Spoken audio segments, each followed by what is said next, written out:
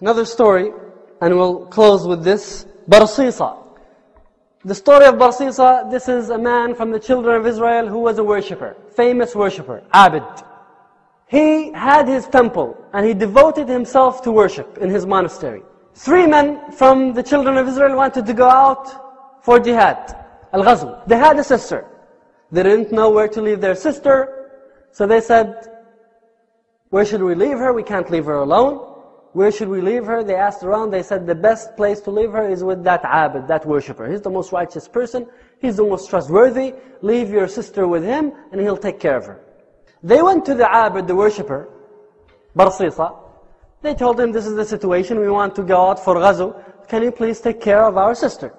He said, A'udhu billah minkum. I seek refuge in Allah from you. Stay away from me. Then Shaitan came to him and said, who are you going to leave her with? If you don't take care of her, an evil person may take care of her and then you know what will happen. How come you're going to leave this good slip out of your hands? Shaitan is encouraging him to do good. So he called them back and he said, okay, I'll take care of her. She's not going to stay with me in my monastery, she's going to stay in that home over there. He had a house, he said, you stay there, I stay in my temple. So she would stay in that house, in the room, and he would carry the food for her, and he would leave the food on his doorstep. He doesn't even want to go to her house. He would leave it on the doorstep and she would have to come and pick up the food. He doesn't even want to see her. And then Shaitan came to him and said, what are you doing? Don't you know that when she walks out from her room and comes to your temple, people can see her? You have to deliver the food to her doorstep. He said, yes, that's true. And Shaitan is not speaking to him face to face. This is waswasa, inspirations. He said, that's true. He started taking that food and he would drop it on her doorstep. That continued for a while. And then Shaitan told him, she's still opening the door and coming out to take the plate. Somebody can still see her. You have to deliver the plate into her own room. Shaitan is telling him to do good things. So he started taking the plate and he would put it in the room and then he would leave. And that continued for a while and these 3 brothers were late. This ghazwa took a while. So Shaitan came to him and said, you're going to leave her alone with nobody to take care of her, nobody to speak with. She's been in there like she's in prison, speaking to no one. So why don't you take that responsibility and go and speak with her, just socialize a little bit to take care of her. Because she could go out and find another man and start having a relation with him. So he would speak from outside her room, and she would be speaking from in her room, and they would be screaming at each other to hear each other. Shaitan told them, why don't you make it a little bit convenient for yourself? Instead of screaming and hollering at each other from far distances, why don't you go and sit in the same room?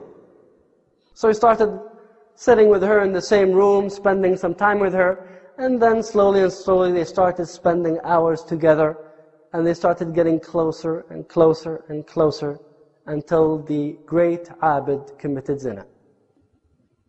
She became pregnant. The story didn't end yet. She became pregnant. She delivered a child. Shaitan came to him and said, what have you done? Do you know what will happen when the brothers come back?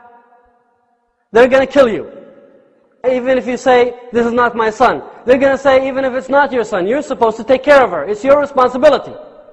We don't care who the father is. We left her as you are the person responsible for her. The only solution for this problem is that you murder the child and bury him. The Abid chopped out the head of the infant and he buried him. Shaitan came to him and said, do you think that the mother will keep the secret after you killed her son? Do you think she will keep that secret? You're a fool if you think so. What should I do? You should kill her too. So he killed her. And he buried them both in that room.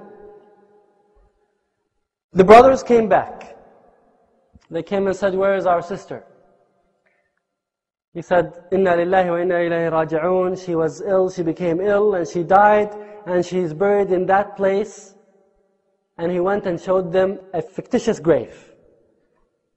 So they said, Inna lillahi wa inna ilayhi raji'un. They made dua for her and they went home. At night time, one of the brothers saw a dream. Who came to him in that dream? Shaitan. He told him, did you believe Barsisa? Did you believe him? He's lying. He committed zina with your sister, and then he killed her and her son, and the evidence to prove that is that she's not buried in the place he showed you, but she's buried in her room under the rock. So he woke up, and he told his brothers about the dream. They said, we saw the same dream. It must be true. They went the next day, they dug the fictitious grave, they found nothing. They went into her room, they uncovered the earth, and they found their sister buried with an infant. They grabbed Barsisa and they told him, you liar, this is what you have done. And they took him to the king.